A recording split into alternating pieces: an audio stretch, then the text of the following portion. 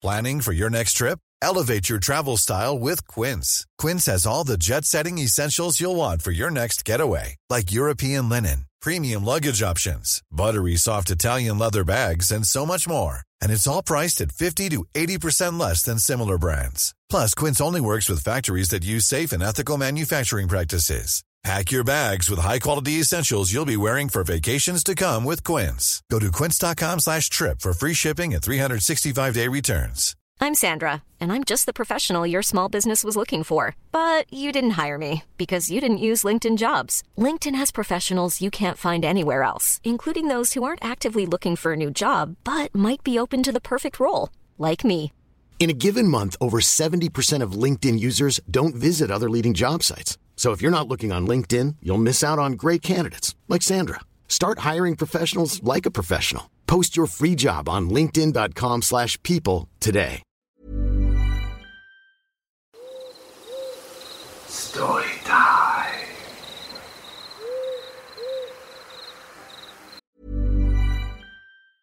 If you thought the only way to get a more defined jawline with natural-looking results was through surgery, think again. Juvederm Volux XC is a non-surgical injectable gel filler that improves moderate to severe loss of jawline definition and can help you achieve natural-looking results with little downtime. Even better, this improved definition lasts up to 1 year with optimal treatment. No maintenance required. Improve jawline definition for a smooth, sculpted look with Juvederm Volux XC. For important safety information and to find a licensed specialist, visit Juvederm.com. That's JUVEDERM.com. Not for people with severe allergic reactions, allergies to lidocaine, or the proteins used in Juvederm. Common side effects include injection site redness, swelling, pain, tenderness, firmness, lumps, bumps, bruising, discoloration, or itching. There's a risk of unintentional injection into a blood vessel, which can cause vision abnormalities, blindness, stroke, temporary scabs, or scarring. Talk to a licensed specialist to find out if it's right for you. Hiring for your small business? If you're not looking for professionals on LinkedIn, you're looking in the wrong place.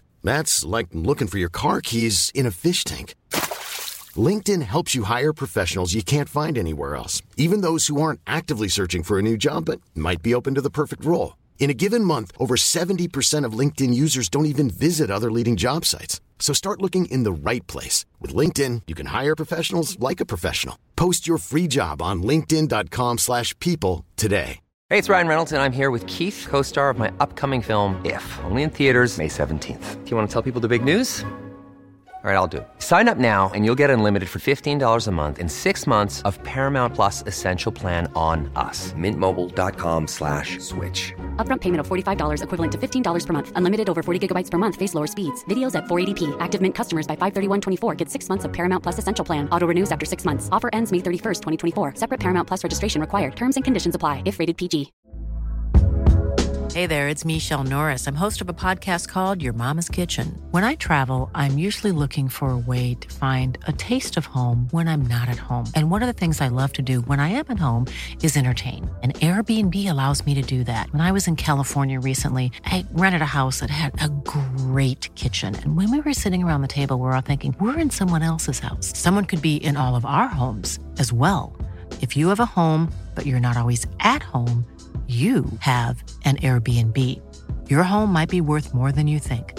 Find out how much at airbnb.com/host. I remember a chilling story that was shared with me by my uncle and my dad. It happened during one of their jobs near a dense wooded area. It all began when my uncle mysteriously vanished, leaving my dad bewildered. Concerned for his brother's safety, my dad started searching the woods, desperately trying to locate him. And then, amidst the eerie silence of the forest, my dad stumbled upon my uncle frantically running around. Naturally, my dad was taken aback and demanded an explanation. "What the hell are you doing?" he exclaimed.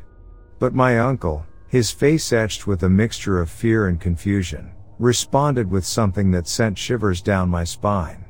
"I swear to God, I heard someone calling my name out here, and I was trying to find out where it was coming from." That story has always haunted me. It's unsettling to think that such experiences are not uncommon. The idea of hearing phantom voices in the woods, calling out to unsuspecting souls, continues to send a chill down my spine. It's as if the forests hold secrets, whispering their mysteries into the ears of those who dare to listen.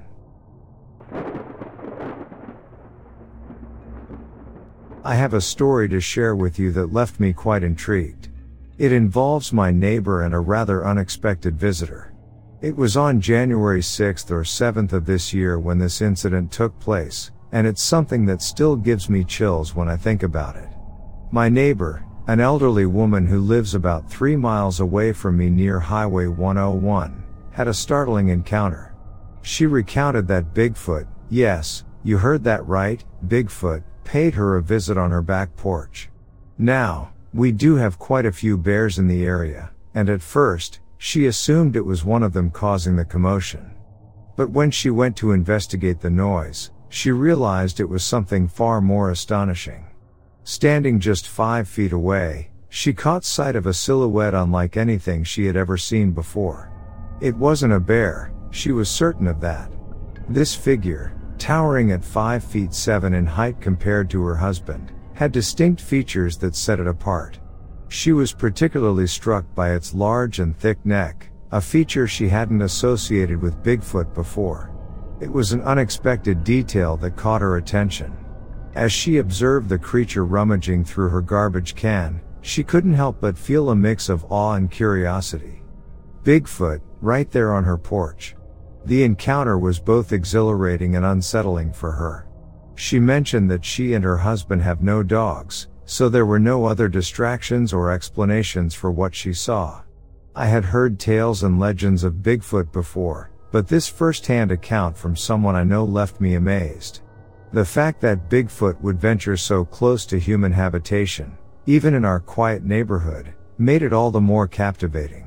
It made me wonder how many other extraordinary encounters might have happened in our vicinity without our knowledge. Steve, another neighbor who relayed this story to me, mentioned that sightings of Bigfoot in our area weren't unheard of. However, this particular visit to my neighbor's porch added a new layer of intrigue and speculation to the ongoing mysteries surrounding this elusive creature. As for me, I find myself walking around with a newfound sense of wonder and excitement. Who knows what other extraordinary creatures or phenomena might be lurking just beyond our backyards. It's a reminder that there are still mysteries in the world waiting to be unraveled, and I can't help but be captivated by the possibilities.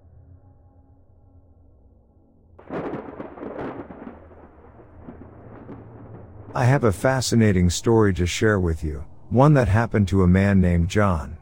It was a memorable evening when he and his wife decided to spend some time at Rooster Rock State Park in Oregon, right by the majestic Columbia River. Little did they know that their peaceful fishing trip would take an unexpected turn. It was around 2 a.m., and John found himself alone at the fishing inlet while his wife peacefully slept in their tent. The full moon illuminated the surroundings, creating an eerie yet beautiful atmosphere. As he cast his line, he heard a piercing and mournful scream that seemed to come from a distance. The sound sent shivers down his spine, filling the air with an unsettling presence. Curiosity got the better of John, and he turned his gaze in the direction of the scream. To his astonishment, just 10 feet away, stood a massive figure that could only be described as a 10-foot-tall Bigfoot. The creature didn't seem to pay any attention to John, its gaze fixed across the river.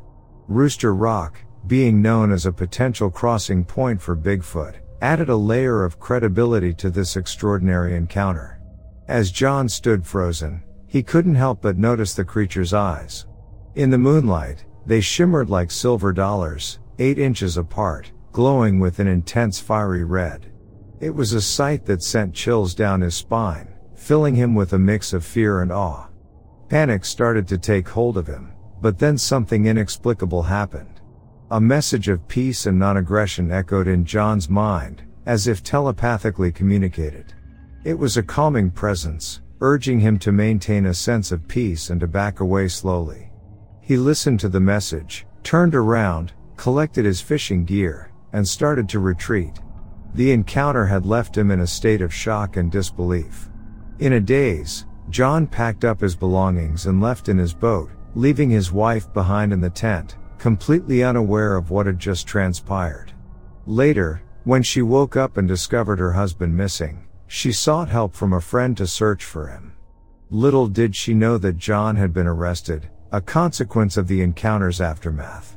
As unbelievable as it may sound, the couple returned to the site later, driven by a need for answers. Their disbelief turned into astonishment when they discovered deep and wide tracks, measuring 17 and 20 inches in length. It was evidence that something extraordinary had indeed occurred that night. John, now eager to share his story, expressed his intention to return and recount his experiences when he finds the time. However, he chose not to disclose his last name or any contact information for verification purposes, leaving his tale to be shared solely through word of mouth. This encounter with the enigmatic Bigfoot left John and his wife forever changed, their perspective on the world forever expanded. It serves as a reminder that there are still mysteries lurking in the shadows, waiting to be explored and understood.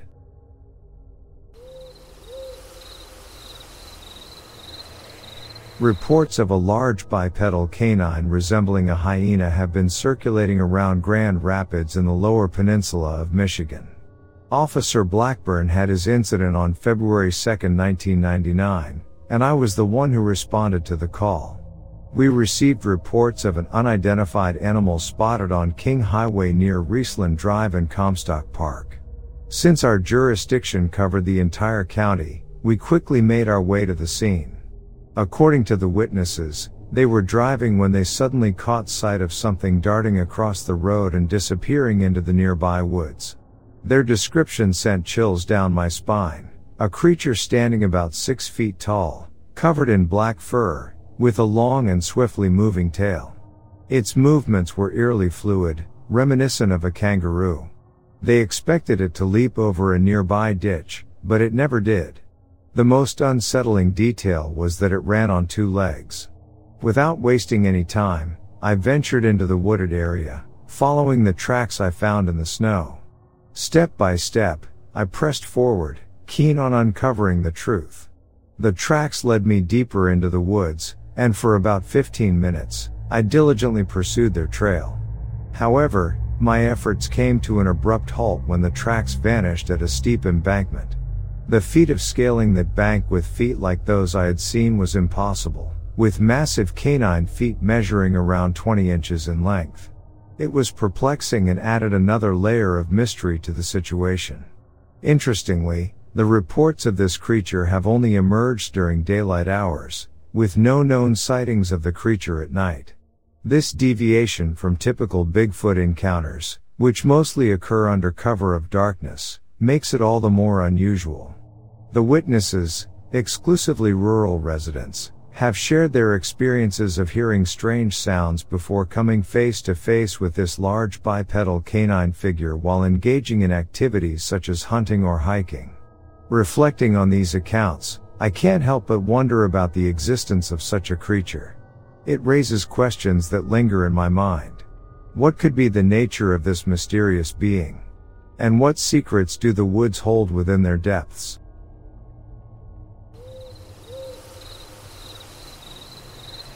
About 7 years ago, I had a remarkable encounter with 2 Sasquatch in the Blue Mountains of Walla Walla, Washington. It was shortly after I had relocated from Houston, Texas, and I decided to take my dad's bug for a drive. I ventured up Mill Creek Road, which led me to Squaw Springs campgrounds. It was quite a journey, about an hour and a half into the blues, on a somewhat gravel road. If I recall correctly, it was either July or August. As dusk settled in, I turned on my headlights while navigating a bend in the road. That's when I spotted them crossing the road, 2 impressive creatures. One stood approximately 8 feet tall, while the other was around 7 feet. They locked eyes with me, and the reflection of my headlights revealed their eyes to be a striking yellow color. The sun's gentle glow highlighted their bodies, making it evident that these were not bears or elk. I brought my vehicle to a halt as they crossed, hoping to catch another glimpse as they disappeared into the woods. Unfortunately, I couldn't see anything further, nor did I detect any peculiar odors. I searched for tracks, but the ground was too hard to find any conclusive evidence. So, I returned to my bug and headed home. A week or two later, while shopping at the Eastgate Mall, I stumbled upon a Bigfoot display arranged by two individuals named Paul Freeman and Wes Summerlin. They had set up an exhibit featuring two stuffed Bigfoots. Intrigued, I shared with them my encounter in the blues. They informed me that the creatures I had seen were a male and female couple that had been spotted numerous times. Freeman, in particular, had made notable discoveries, uncovering miles of tracks and capturing video footage of Bigfoot in the area. However, over time, it became evident that Freeman had fabricated a significant portion of his evidence, which was disappointing because I believed he possessed genuine material. Nonetheless, I formed a friendship with the Summerlin family and even accompanied them on a search for Bigfoot. Wes, in particular, had a wealth of stories, hair samples, photographs, and more. He never sought to sensationalize the matter, he simply believed, and that was enough. Unfortunately, Wes passed away some time ago, and I don't believe any substantial research is ongoing in the area. However, a friend and I still venture into the mountains a couple of times a week, continuing our quest. I know Sasquatch is here, I've seen them with my own eyes. The number of sightings may have decreased since Freeman's departure, leading some to doubt their existence. It's an ironic situation because deep down, you know Bigfoot is real, yet the evidence you stumble upon sometimes points in the opposite direction, despite your first-hand encounters.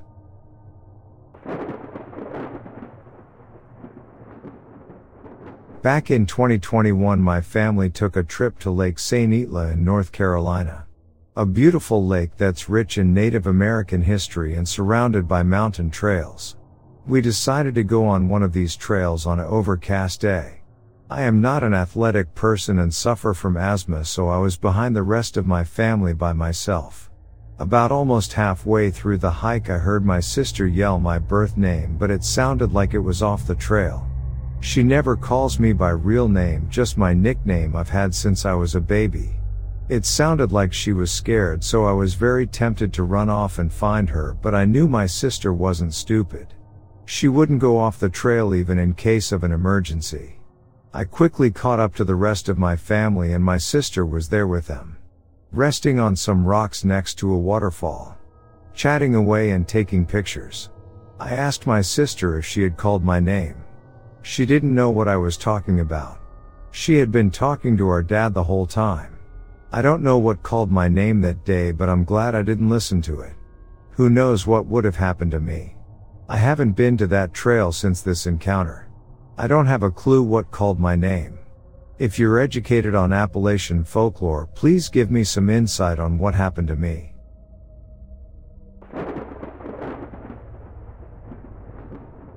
I'm back with another story I'd like to share with you. Or rather, I feel the need to share with you as there's nothing I like about it when someone goes missing in our national parks. The British search and rescue team are contacted immediately, however, they are always at least half an hour's flight away. And even then, they only have so much flight time before they are forced to turn their helicopter around to refuel. This leaves a lot of searching down to the rangers, as we know all of the areas and trails very well. It's always an adrenaline pump situation to be in, as you never know what the outcome will be. Usually, the helicopter spots the lost people within 20 minutes of joining the search. But then there are the missing people. You should know that between the rangers, we refer to these situations with two categories: lost people and missing people. A lost person is a normal search and rescue scenario. Somebody went down the wrong trail and hasn't been seen in a while, and perhaps throwing a broken leg for good measure. The main thing is that we find them, even if they are a little beaten up. A missing person is somebody who hasn't been seen for anything over a day, or if the situation just seems off. For example, when people just seem to disappear. I have one particular case I'm going to share with you. I will warn you closer to the time, but there is some pretty explicit content in this memory, so here is your FAR pre-warning.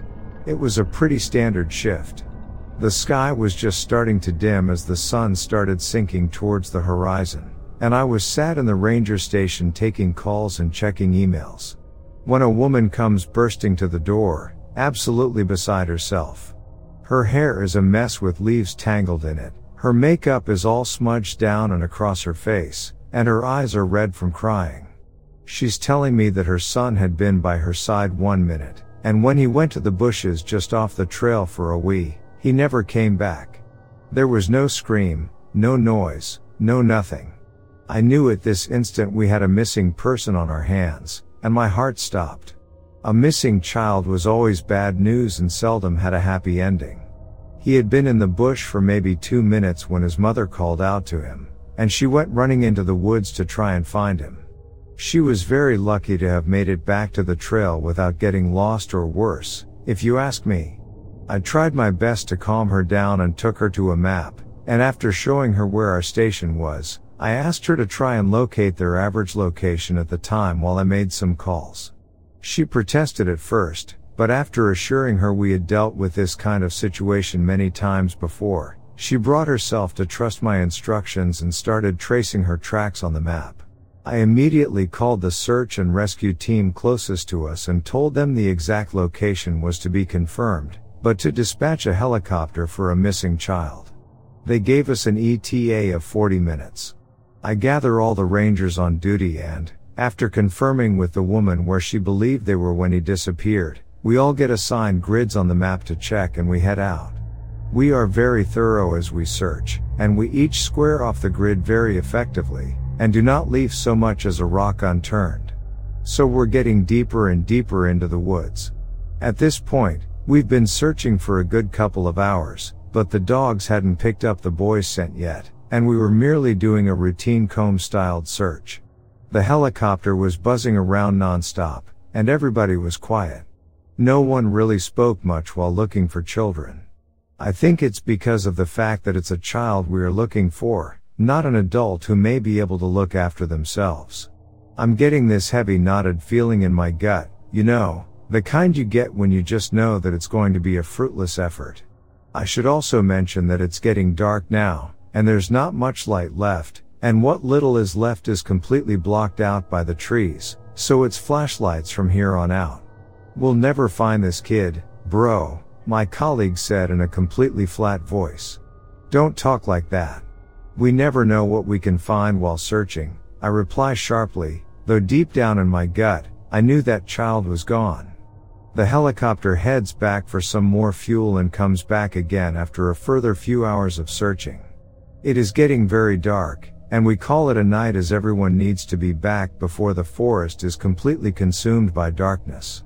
The woman stayed in one of the medical beds we had previously prepared for her son, though I doubt she slept at all. I watched the cameras that lay deep in the forest, somewhat in the area the child could have walked in. After an hour or so of nothing, I eventually decided to call it a night. We didn't find this boy the next day or the day after that, for that matter. 3 weeks later, one of our rangers radios that they found the body of the child deep into the woods. So sad.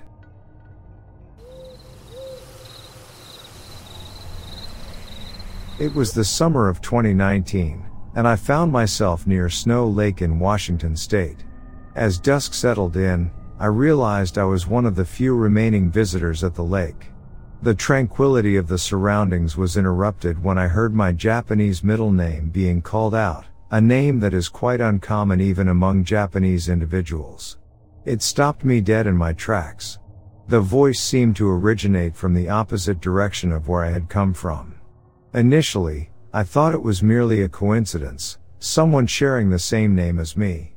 But as the voice called out again, and then once more, doubt turned into unease. My instincts kicked in, telling me that something was not right. I grabbed my friend and urged them to accompany me back to the parking lot before darkness consumed the landscape. With only our phone lights to guide us, we embarked on the final 2 miles of the hike in pitch black darkness. The whole experience was unsettling, and I vowed to only visit the area during daylight hours from that point on. Snow Lake had been a beautiful location, but the strange encounter left me wary. Over a year later, I learned of a chilling incident that occurred in the same area. A man named Brendan Neppen had gone missing along with his dog.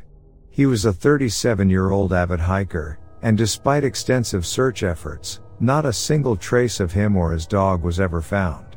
There were speculations that he may have hiked further up the trail to Gem Lake, which was just under 2 miles away from Snow Lake. I had been to Gem Lake myself during the day, appreciating its breathtaking views. It's an open area, seemingly impossible to get lost in. The disappearance of Brendan Neppen struck a chord with me, as I recalled my own eerie encounter near Snow Lake. It served as a grim reminder that even in the most stunning landscapes, there may be an underlying darkness, hidden from view. The memory of that voice calling my name still lingers, a chilling reminder of the mysteries that lie within the wilderness.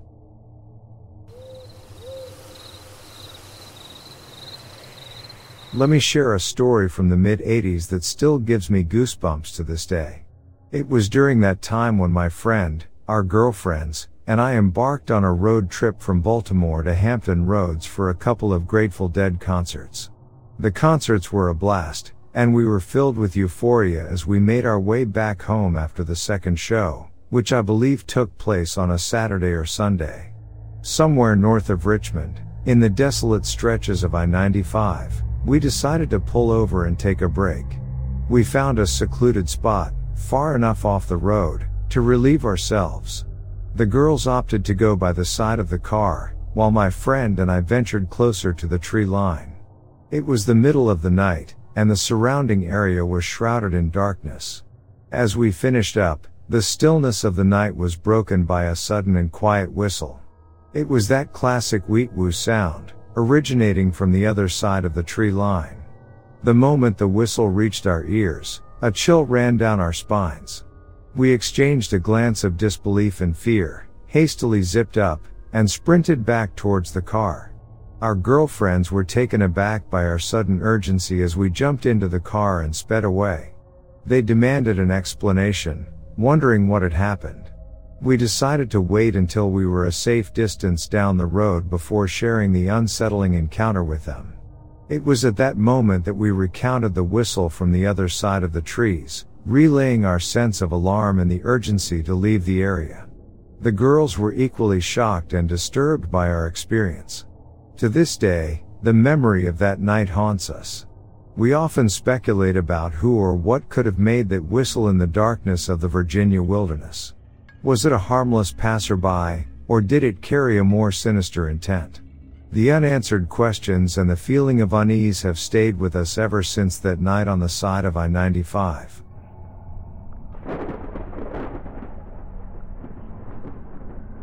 My name is Officer Jake Thompson, and I've carried a haunting memory with me since my childhood, an encounter with an unidentified creature that forever etched fear into my heart.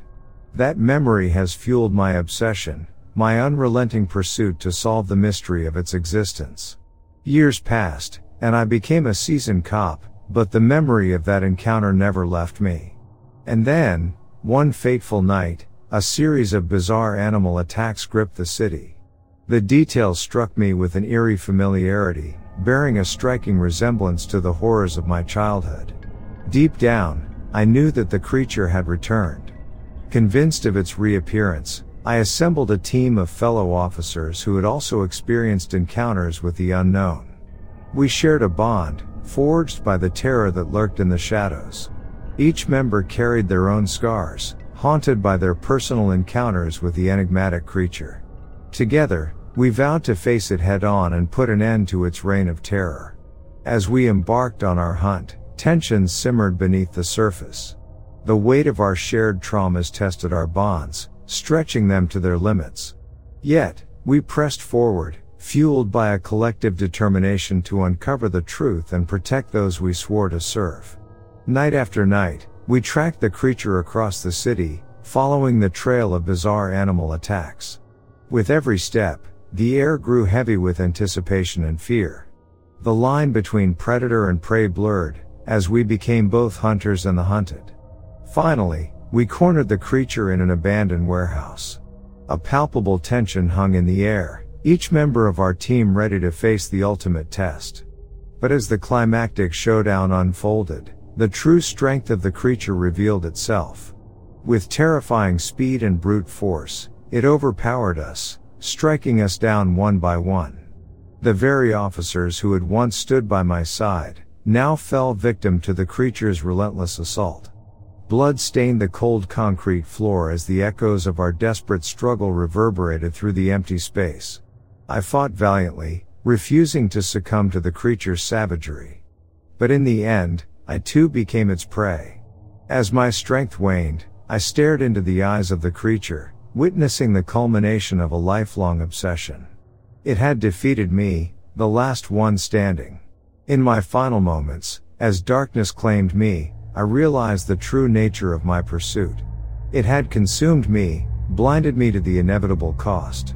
My obsession had led to the demise of not only myself but also those I had come to consider family. As Officer Jake Thompson fell, another victim of the creature he had sought to defeat, the city remained shrouded in the terror of the unknown. The memory of our sacrifice would fade, but the creature would linger, a constant reminder of the darkness that exists just beyond the edges of our perception. And so, my story ends in tragedy, a cautionary tale of how obsession and the pursuit of the unknown can devour even the strongest among us. The unanswered questions and the lurking fears would continue to haunt the city, a reminder that sometimes, there are mysteries that should remain unsolved.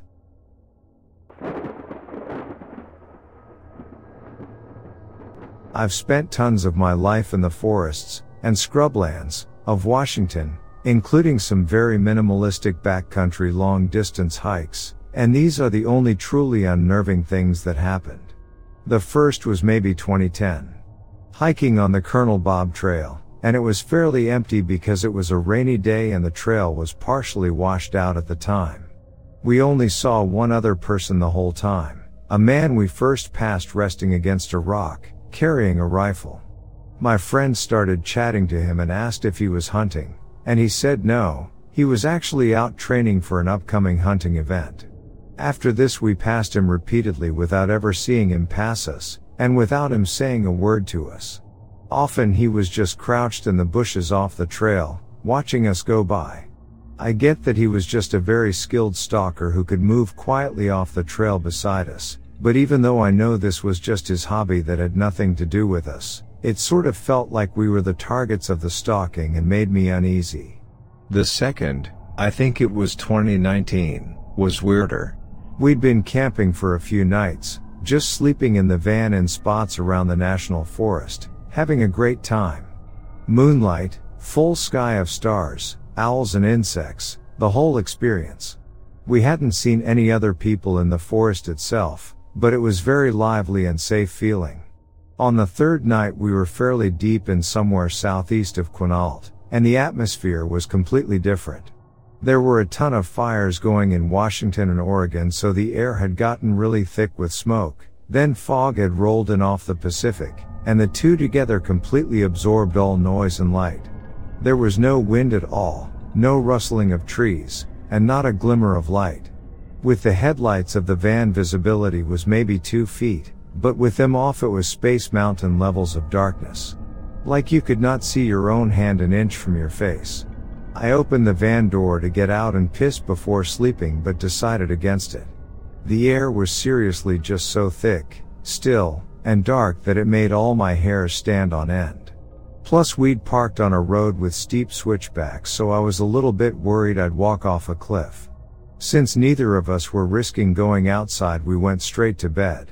As we were drifting off, there was suddenly pounding on the middle side window, right above where I was lying, and on the side facing the trees rather than the road. It sounded like an angry person banging on it with the side of their fist. We both went dead silent and still, then my friend roared, "What?" in a comically deep voice. No answer, but maybe 10 seconds later we heard a slow tap. Tap. Scrape on the side of the van. My friend had lived in this van in Seattle for 5 years and had had plenty of people actually trying to break in and basically just shooed them away, but in that moment he said F this and we got into our seats, got our seatbelts on, and left. Like maybe there was someone camped nearby, but they definitely weren't behind us, or to the right or left of us. And the worst part is that it was a gravel forestry access road, with gravel on both sides of the car, on the most oppressively silent night I've ever experienced, and we didn't hear a single footstep. I think the absence of footsteps is actually what gave both of us the sense of urgency, because it did not feel like this was a drunk grouse hunter trying to pull a prank.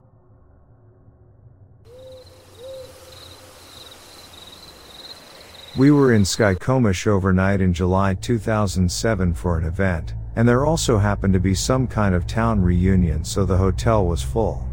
My youngest was almost 1 and woke up crying and simply would not stop, which was unusual for her. I grew concerned that she would wake up people in the rooms nearby, so went out to the car to drive around a bit, thinking that might soothe her to sleep. Skykomish is a tiny mountain town on Highway 2, along the Skykomish River, and the railroad does stop there for freight. It consists of a 4-block square of streets, and a bridge crosses over the river to Highway 2, which I would not cross since I didn't want to be on the highway at night. Around and around, slowly and with the window down as it was warm, I drove the square, while my baby was quiet, but she would immediately cry if I went back to park at the hotel. Back we went, and the entire time I could hear the frantic cries of birds yet could never see them. This twittering never stopped, and it didn't sound like bats, yet I still don't know what birds were crying in the dark like that. The strangest part was that I could drive alongside the rail yard, in full view of the trains, tracks, and buildings, where I could hear clanging and men talking, which seemed comforting except that I never spotted a single person. There were lights, and train engines were running, yet all this bustling activity never revealed the sight of a single person. The worst part for me was that my baby never did go back to sleep until after daybreak, so I was out the entire night among all the unknown noises. As I said, I don't think it was supernatural, but I wish I knew what the sounds were.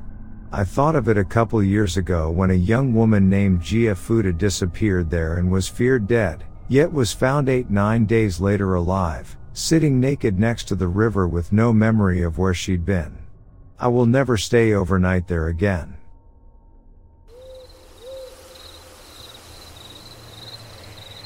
I'm from Oslo City in Norway, but when I was a teenager, we moved to a bit more remote place about 30 minutes outside the city. Mostly houses and woods, and moose, badger, fox, wolf and lynx around. But mostly lots of roe deers, whose way used to humans.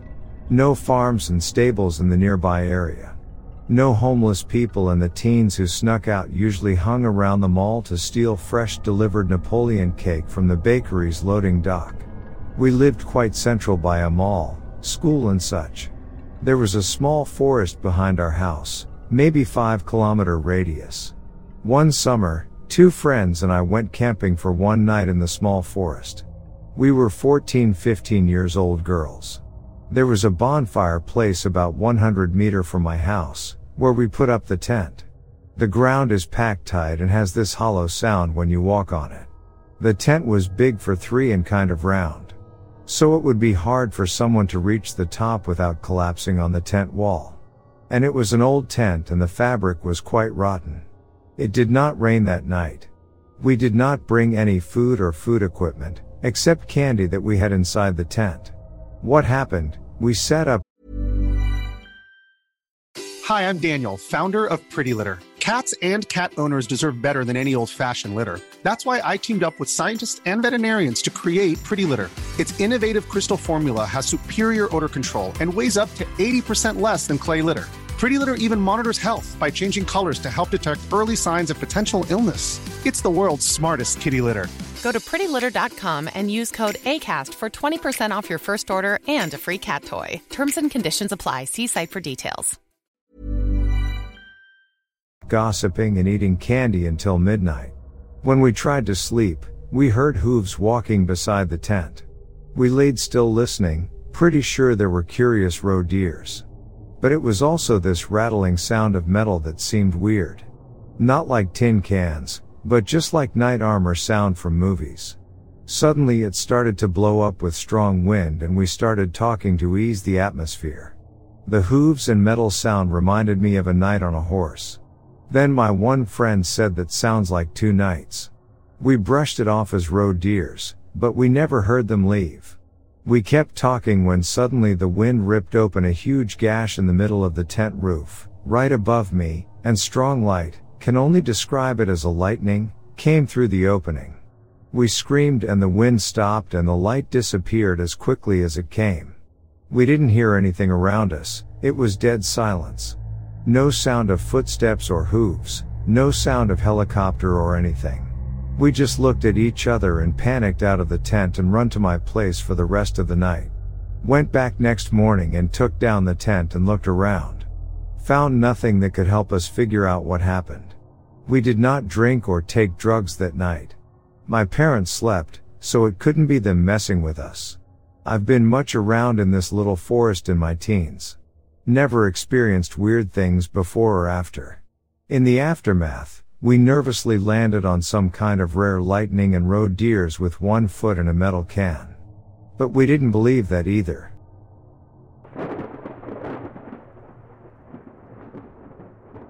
One year ago this weekend I took a solo backpacking trip to the Otter Creek Wilderness in West Virginia. Plan was for 16-mile loop over 1 night. Due to impassable river I put camp up about a mile in. Beautiful spot with campsites along river, wonderful weather. I hung out, hiked around and enjoyed the solitude.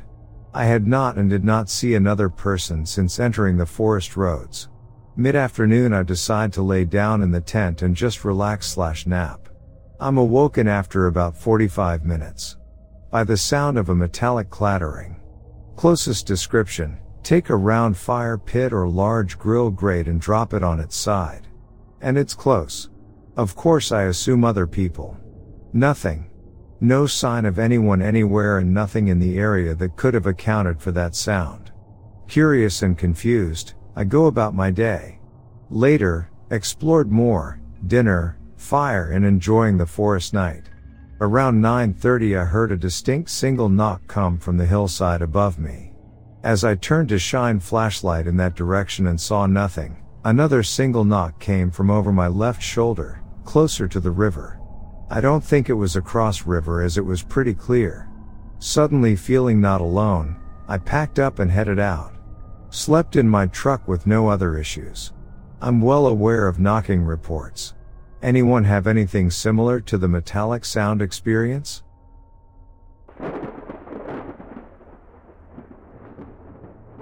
I used to night hike with friends during high school and go off into wilderness around North Bend, Fall City, and Preston. Sometimes in the rain at 2 a.m. I did one time have an encounter with something deer-looking and tall in the middle of the night at the top of the Issaquah Highlands. Also ran into my first bear encounter there lol. Whatever it was peering out of the bushes near the only street light on a road that goes into the wealthiest homes there. I was just taking a stroll admiring the architecture. It literally looked like a deer, I could only see its head and neck. It made no sound when I saw it come out. We made eye contact and I was about 15-20 feet away. Only thing was this thing was literally 7 feet tall. In the first 2 seconds I saw it, I was stunned and cautious. It then suddenly tilted its neck 90 degrees and I ran so fast back to my car that shit freaked me out. But it happened so suddenly I don't talk about it much. It's not a credible story for me. Other than that I had one ghost experience as a child. Shit is ingrained in my memory. I can never rule out the supernatural because of that experience. Guess I've had 3 poltergeist events too, but again I don't find them compelling enough, just unexplainable.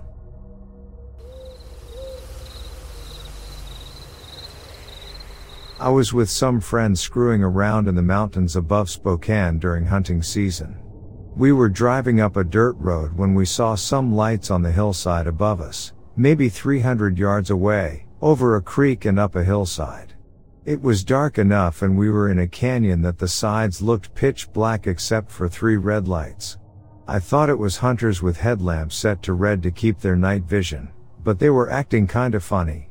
They seemed to be hopping up and down every so often, even playing leapfrog. They never disappeared behind each other and moved pretty quickly at times. We ended up outside of the truck watching them and trying to see through the binoculars. They went out in the middle of the hill and we watched a minute longer with nothing happening. At that point, my buddy got out his massive spotlight. We lit up the hillside. Everything looked normal, but where the lights were was a rocky cliff face with sheer drops and overhangs. We decided to head back at that point and started driving back down.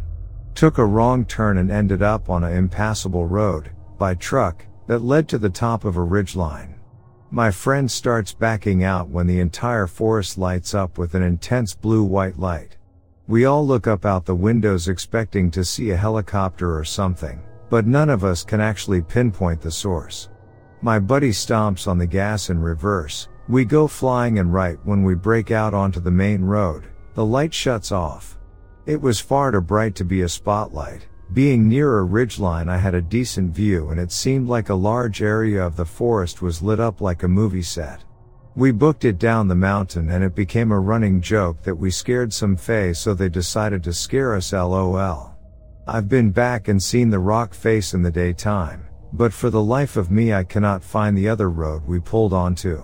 I remember it looking really defined when we pulled onto it though, and not even questioning if it was the right way.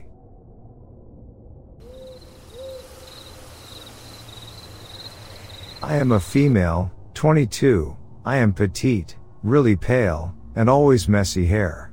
I was wearing loosened clothes, all white. Maybe you will guess where I'm heading to. I was outside smoking, while sitting on a chair in my front yard. I forgot to mention an essential detail. I live in the countryside. My street leads to fields and forests. The night here hits differently, if you know what I mean. The sky offers some great masterpieces freely to our starry eyes. So yes, I was just hyper-focusing on the sky. I just stood up and decided to take a picture. I wanted to reproduce it through painting. However, I was really disappointed by my lame camera. So I decided to head out inside to grab one of my parents' phones since their quality were better. While I was trying to take some pics, I felt a gaze on me. It was my new neighbor. She was staring at me. I was in my front garden, just in front of her house. I was waiting since in my front yard there is an automatic light. It flashes at any movement and lasts for like 20 seconds. Important element. So I was only visible for a few moments. It was pitch dark again. There are no street lights where I live. So I was relieved to feel invisible. As I was finally taking mesmerized pictures. Out of the blue, the flash of the phone I was holding started to light up.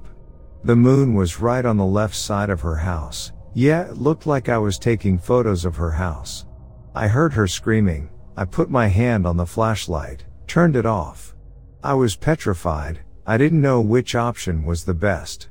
A, fleeing right away in my house, so reactivated the flash. Looking suspicious, B, confronted her, also talking to her for the first time, and explaining the whole situation because I scared her quite often. I will explain after the other option.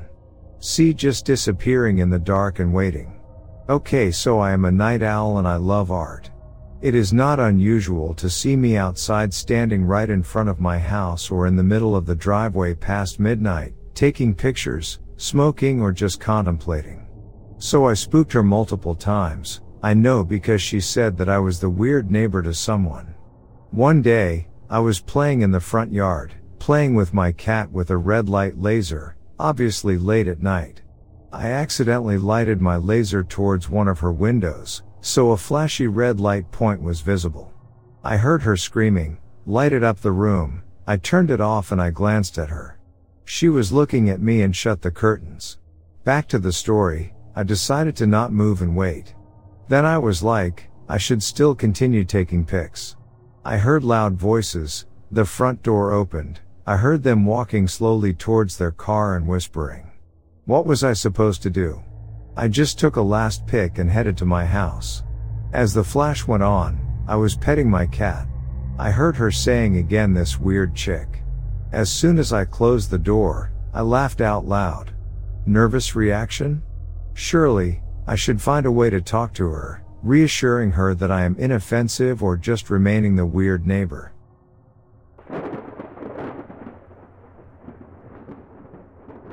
Alright, so this takes place a little over a year ago in the North Woods of Wisconsin in winter.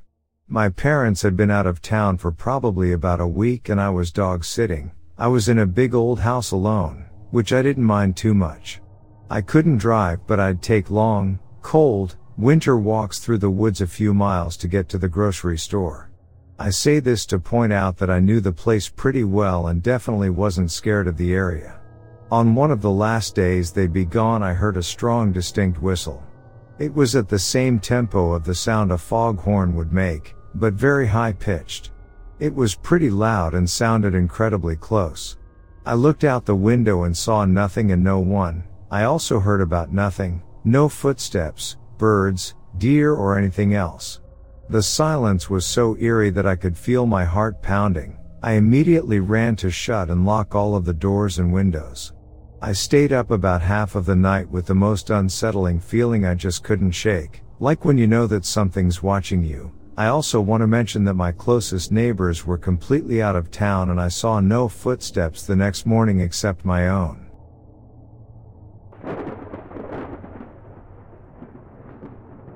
I grew up in Hillsboro, just down the road, and there was something that haunted me during those years, a tall, featureless figure darker than the darkest night.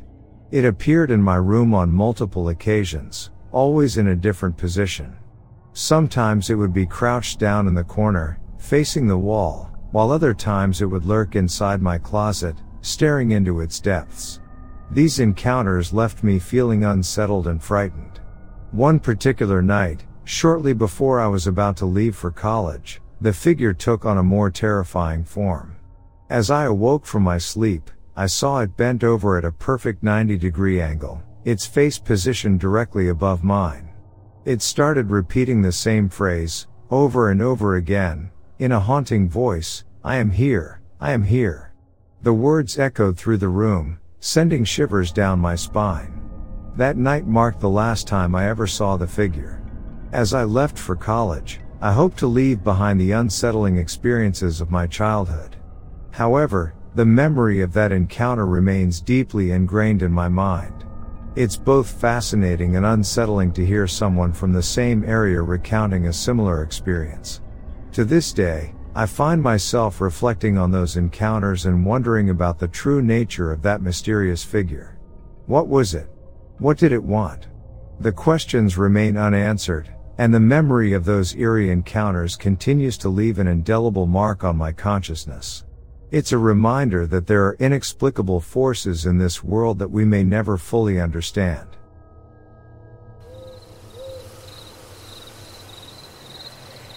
I was born and raised and currently live in the very rural North Woods of Wisconsin near the UP border of Michigan on land that was originally, and still somewhat sparsely, populated by the Ojibwe people. I had a similar experience this past February, 2023, that I can't shake. I was solo snowshoeing an isolated trail system in the Checkmagon-Nicolet National Forest in the Lake Superior Snowbelt, not far from my home. It's a beautifully remote place that I've explored many times alone, often never crossing paths with another person. This time, it was sunny late afternoon. I was again alone on a particularly scenic trail paralleling a small, fast-flowing river, which was open and only iced over on the banks, enjoying the serene scene accompanied by the sweet songs of chickadees and industrious sounds of nuthatches amplified by the cold calm. As I got further on the trail, I noticed it suddenly got very quiet, which wasn't alarming at first as the winter woods can get very silent, especially considering our high snowfall amounts that blanket the land. Then, out of nowhere, I heard a rhythmic, deep, and reedy sound of a low but loud whistle through the brittle woods. I was captivated as I had never heard that sound before. It had a powerful pulse to it that I can't really describe. I am an avid birder, admittedly, not an expert, but I was baffled. The noise was somewhat close when I first noticed it, but instead of being curious, I became concerned as I heard the sound getting closer to me. The sound inexplicably filled me with dread. It seemed to be traveling quickly, maybe as fast as a bounding deer, and seemed physically low, the utterance coming from somewhere just above the ground and well below the treetops. While I was out there, I rationalized that the strange vocalization must be from a raven. Ravens are year-round residents up north, so I am very familiar with them. They are highly intelligent birds with complex, individualized calls that include deep sounds like croaks. However, I have never, ever, in my 4 decades of living up here have ever heard a raven utter a sound like that noise. That day I was deep in the woods and was the first person breaking trail after a big snow, so I couldn't move fast. I decided that my best course of action was to just keep going until I got to a switchback that would shorten my journey. As I paralleled the river from a ridge above dense with new pine growth, I heard the sound from what seemed to be between me and the river, maybe 50 yards maximum. I stopped and listened as it moved on and beyond, still paralleling the river. I couldn't see much ahead of me and I did not hear any footfall of it breaking the snow. Honestly, as irrational as I felt, I was grateful to be hidden. I hauled it to the trailhead and got out of there as fast as I could.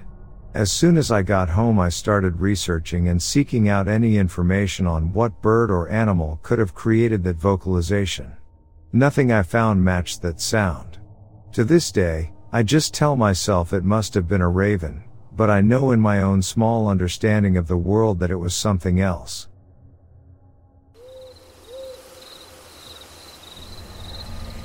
When I was 13-14, me and my friends would sneak out and go hang out with our boyfriends out in the middle of nowhere. We lived basically in the middle of nowhere, so going to random back roads was pretty much our only option for having fun. We would go to this place the locals called the Tunnel. It was just a dirt road with tall trees and overgrown willows on both sides. It was very secluded, so we would go there to drink beer, smoke weed, and make out with our boyfriends.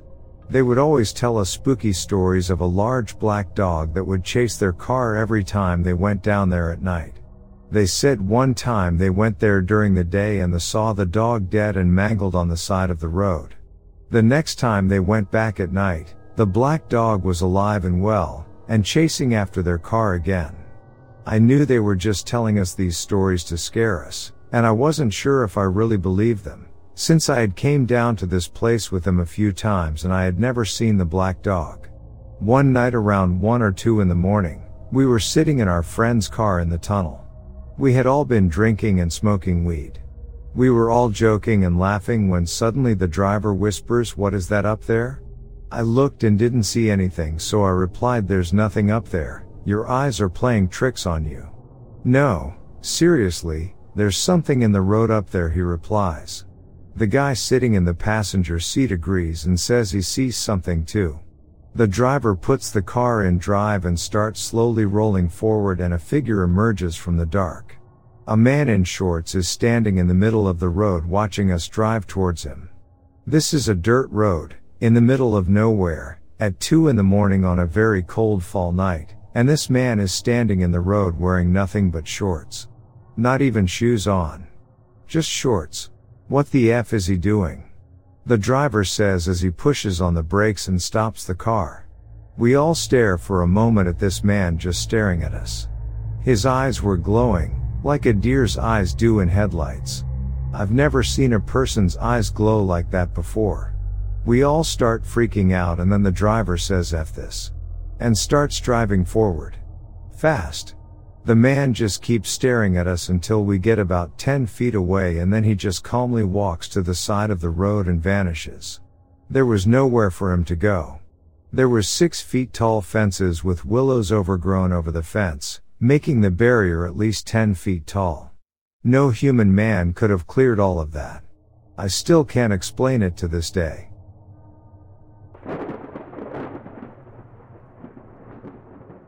I lived in an apartment in Durham that was badly haunted. For almost 6 months I was visited by a demonic entity at night that came from the woods out back. It's a whole story, but the boyfriend independently confirmed what I was seeing without me mentioning a thing and that told me I wasn't going crazy. It made me so sick I almost died, 3 years later, and I'm slowly recovering. We had to have the house blessed, which I've never done before, but it was a last-ditch effort. Moved to a new location and both the boyfriend and I have seen spirits walking around the home, Luckily nothing demonic. I would normally think I'm crazy, but when you have someone else independently verify things, you begin to trust it's actually happening. One night we both saw his father come down the stairs and walked into the kitchen. His father has Parkinson's and the entity was so vivid we thought he passed upstairs in his room. After SH'ing ourselves, we both go running to check on him and he was fine in the shower. So many experiences, and even the ones I'm talking about have much more to the story. I've experienced stuff like this my whole life, but the area here is very active. I did learn that a huge war was fought in Durham, so perhaps that's the reason. I'll probably never know.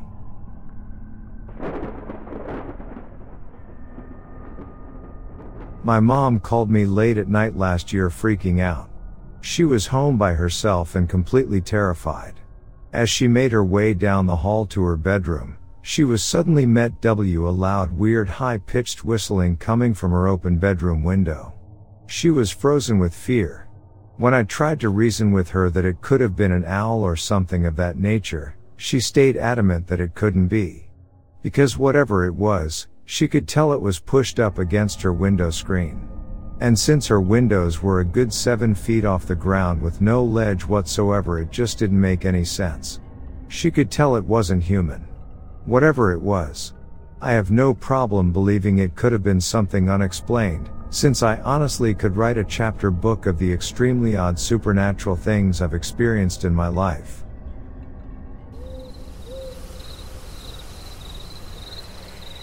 When I was around 15, me and my friends were driving around going to all the haunted places around the basin. It was getting close to Halloween, so as is tradition we were all trying to scare each other. First we went to a place called the Haunted Woods. This is an actual business, not a place in the woods. Then we went to an abandoned hotel near the Ute Reservation. Nothing of significance happened there, we didn't see or hear anything, and we were just goofing around and having fun. Then the driver says we were going to Skinwalker Ranch. I had never heard of Skinwalker Ranch, but I had heard plenty of stories of skinwalkers. I was intrigued at first, but as we dropped down the hill back behind the property, a feeling of total dread settled on me like a heavy blanket. Everyone in the car got more and more quiet, like they were feeling the heaviness too. I don't think we should go here. I spoke softly. Oh, we're going. The driver announced there's no moon tonight and no flashlights allowed. He continued. I will just stay in the truck then. I have a really bad feeling, and I don't want to go. I spoke again. You aren't staying in my truck alone. Now get out, he said rudely. I got out of the truck and looked over at my best friend. Her face was white and her eyes were wide and round, and I knew she felt the same way that I did. We shouldn't be here. The driver of the truck said that this was the back end of the huge ranch. I wouldn't have believed him that this was really Skinwalker Ranch if I didn't feel that it was in every nerve ending of my body. He walked over to an ancient post and pole fence, undid the loop of wire holding up a small gate, and laid it on the ground.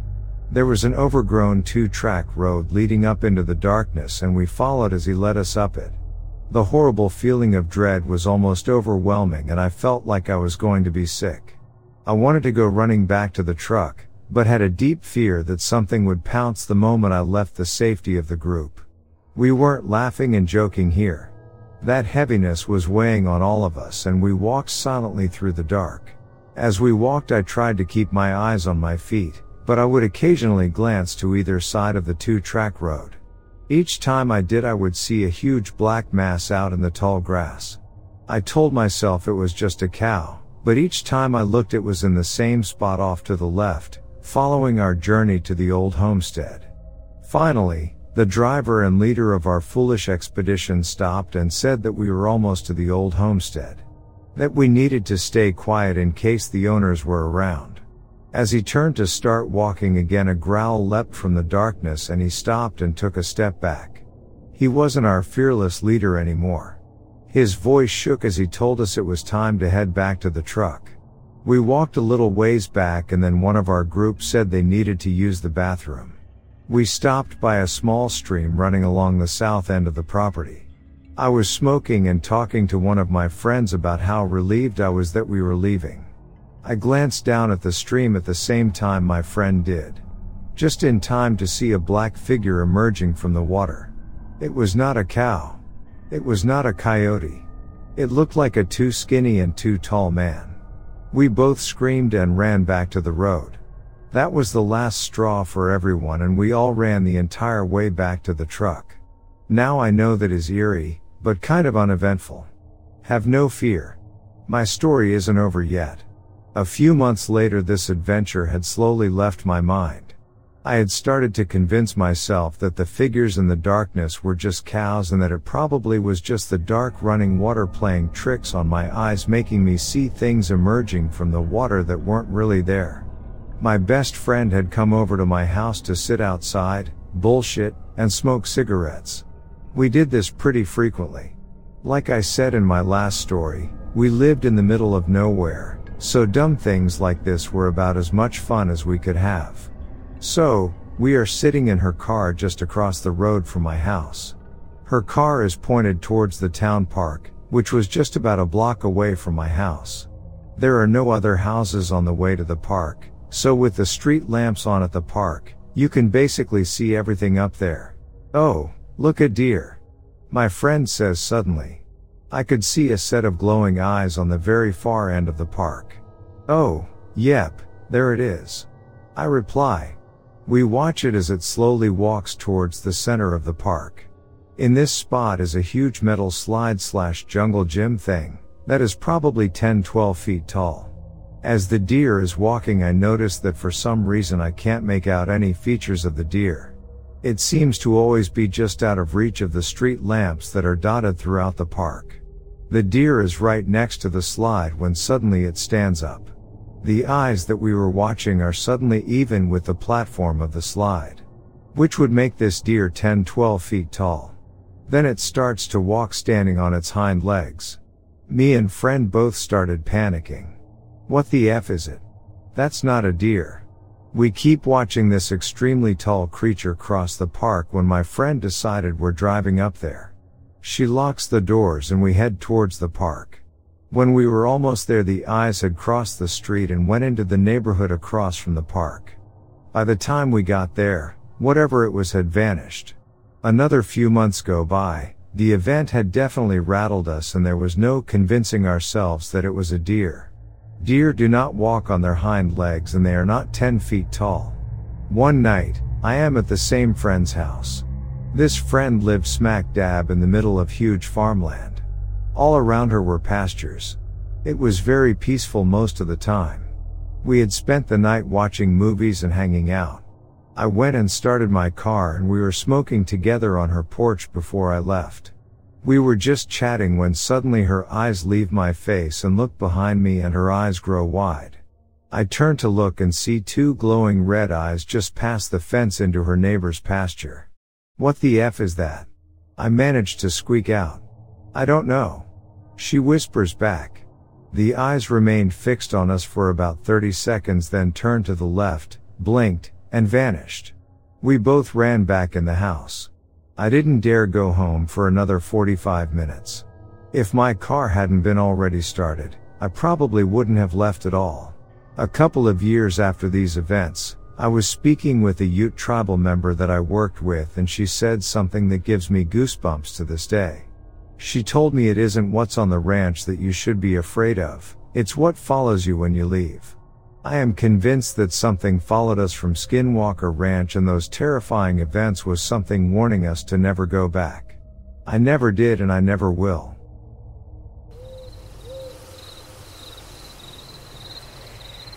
I used to work on the North Slope of Alaska in the oil industry.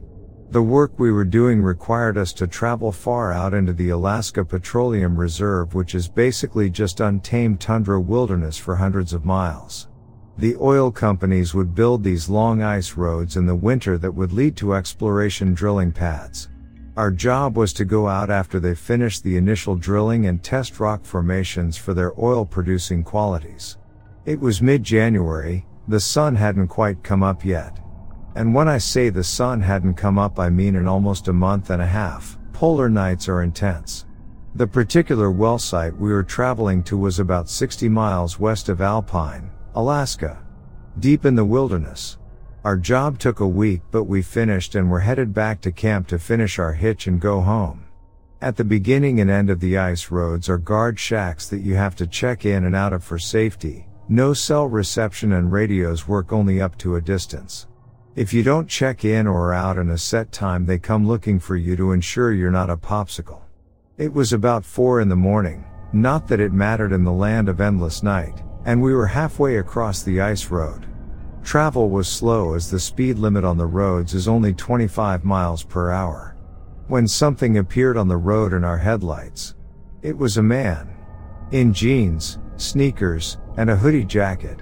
Walking down an ice road in wilderness tundra at 4 a.m. and it was minus 20 degrees outside. It's not unusual for the local Inuit people to be out this far hunting. Maybe his snowmobile broke down and he's trying to get back to the guard shack? Seemed plausible. He didn't acknowledge us as our trucks rolled up next to him. He just kept shuffling forward. He didn't seem cold. His clothing, while totally not appropriate for this extreme weather, appeared warm and dry. We also noticed he wasn't Inuit, but Caucasian. I rolled down my window and asked if he needed any help and if he was okay. He still didn't acknowledge us, just kept shuffling forward. His face was completely blank, devoid of any thought or emotions. The other guys in my truck suggested that maybe he was in an accident and in shock. I continued rolling my truck alongside him as he trudged down the road, still trying to get his attention. Even in this extreme cold, I could occasionally get whiffs of a peculiar smell coming off him. He smelled acidic, if that makes sense. There was just a lot about this guy that made the hair on my neck stand up. The guy behind me in the truck's crew cab had had enough of all this. He rolled down his window and reached out to grab the guy. He later said he was just going to try and shake him out of his stupor. Before my buddy's hand could reach him, though, this walking popsicle spun around and latched onto my buddy's outstretched arm. He glared at my buddy and then at me with this look of pure rage, not removing his hand from his arm. If emotions had a physical temperature, this guy could have melted the entire tundra that night. My buddy groaned in pain as he tried to get his arm free from Mr. Popsicle. At that moment, this guy started screaming in our faces. There was so much hate and rage and anger in that scream. It was absolutely terrifying. I slammed on the gas and spun out on the ice for a second before the wheels caught and launched us forward. Popsicle Dude still had a hold of my buddy's arm and was trying to pull him out of the truck. He was running alongside the truck while the other guys in the cab held onto my buddy to keep him inside. After several moments, it could only have been a few seconds at most, my buddy tore free from this guy and we hauled ass to the guard shack another 30 miles down the road. We checked in with the guards and reported what we had just seen. The guard was looking at us like we were pulling a prank, but policy said they had to check it out regardless. My buddy's arm was sore, and when he pulled back his sleeve there were noticeable bruises in the shape of a hand around his arm. We filed a report with the guard and were told to head back to our camp. None of us really wanted to talk about what happened, and it was a quiet drive the rest of the way. We flew home the next day. The next time we saw the guard at this shack, we asked him if they ever saw Mr. Popsicle on his patrols. He told us they searched up and down that ice road for a solid 12-hour shift and saw nothing, not even tracks in the snow leading off the road. He told us it was a good prank and that he'd get us back for making him waste a shift driving around. But it wasn't a prank. Who would make up a story like that? And who would willingly bruise their arm for a dumb prank? We never got a satisfying answer to what happened that evening. I still wonder about that dude. If he even was a dude. The Alaskan tundra is a weird place, and that was just one of my many weird stories from my time up there. I'll work to write down more of my experiences and share them to the appropriate subs.